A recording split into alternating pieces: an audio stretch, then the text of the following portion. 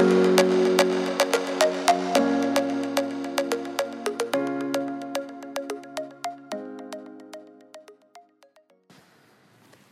everyone, this is Cara, one of your college guidance counsellors.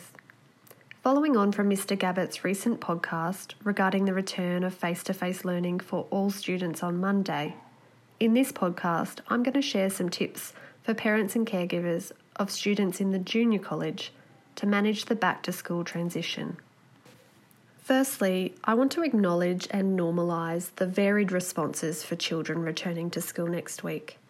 Some students may well be really excited and express no concerns, and others may be more hesitant and be experiencing thoughts and feelings that are overshadowing the positives of returning to school. No matter how your child feels about returning to school, you can help with the transition by doing a few simple things. Let's start with some of the basics first, which you probably already know, and it's about re-establishing routines. We must not underestimate the importance of children getting a good night's sleep and eating nutritious food and having a routine that offers predictability and relative calm. In particular, try to ensure the morning routine, especially in the first few days, is as organised, structured and stress-free as possible. If we can make the first few days really positive experiences in the return to school, this will make a huge difference for subsequent days. We might also help our children to remember the structure and predictability of school too. It can be helpful for some children to talk through what a typical school day looks like. For example, arriving to school. And with the changes here, ensuring that they know that they will be supported if they need by staff to walk independently and bravely to their classroom, and how they may look forward to seeing familiar faces in their teacher and classmates. It may even be helpful to have them try to picture what their classroom looks like, where they put their bags and water bottle, etc., and what are some things about their classroom that they remember, including where their teacher sits and where they do their morning prayer. And talk about what the rest of their day will look like, getting back into learning from their teacher alongside their classmates, eating lunch at break times and getting to play. They might like to think about who they might sit with and play with at break. And then coming back to the classroom to learn some more, having a second break and playground time, and then having one more learning period before home time, where they'll wait for a little while at wherever it is they wait until you or whoever it is will arrive to pick them up. Underpinning this conversation with the fact that they are safe and supported at their school, they belong here, and that everyone is so looking forward to them returning. Of course, sometimes these conversations go smoothly and other times not. You may find that your child has some worries about coming back to school, some sadness or disappointment even. Children are often anxious about change, which all of our kids have had a lot of lately. To support this, consider using the strategy of connect and redirect. In this strategy, we first connect with our child. We validate and acknowledge uncomfortable feelings, and we show them that we get it, we understand. Connect. Here we may need to be with our child in discomfort, assisting them to recognise feelings of worry, for example in their tummy, and guiding them to take slow, deep breaths and to relax their muscles. Once our child is relatively calm, we can then seek to redirect. Because what an opportunity this is for us to teach our children that all their feelings are okay.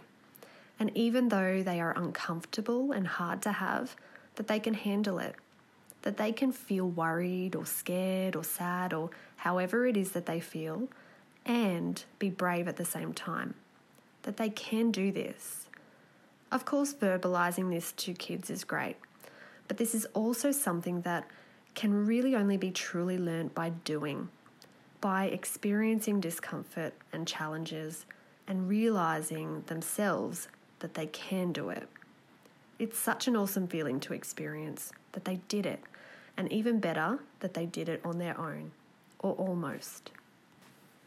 Other helpful, supportive and reassuring messages that we can trickle into our conversation with kids includes that they will be safe at school, that there are adults here who care about them and will be there to help them if they need. It's also helpful that they know that they're not alone in feeling worried or nervous or sad or however it is that they feel. There's lots of other students that are returning to school who are probably feeling and thinking very similar things. Here we can reinforce that message that they can be scared or nervous or worried and brave at the same time, and that doing this takes practice. Some children may need reassurance that their parent will be okay, or that they won't be missing out on anything at home. And redirecting then to a more helpful focus of attention, such as what do they miss about school? What are they looking forward to? For example, seeing their teacher every day, playing with friends, or even yummy lunchboxes.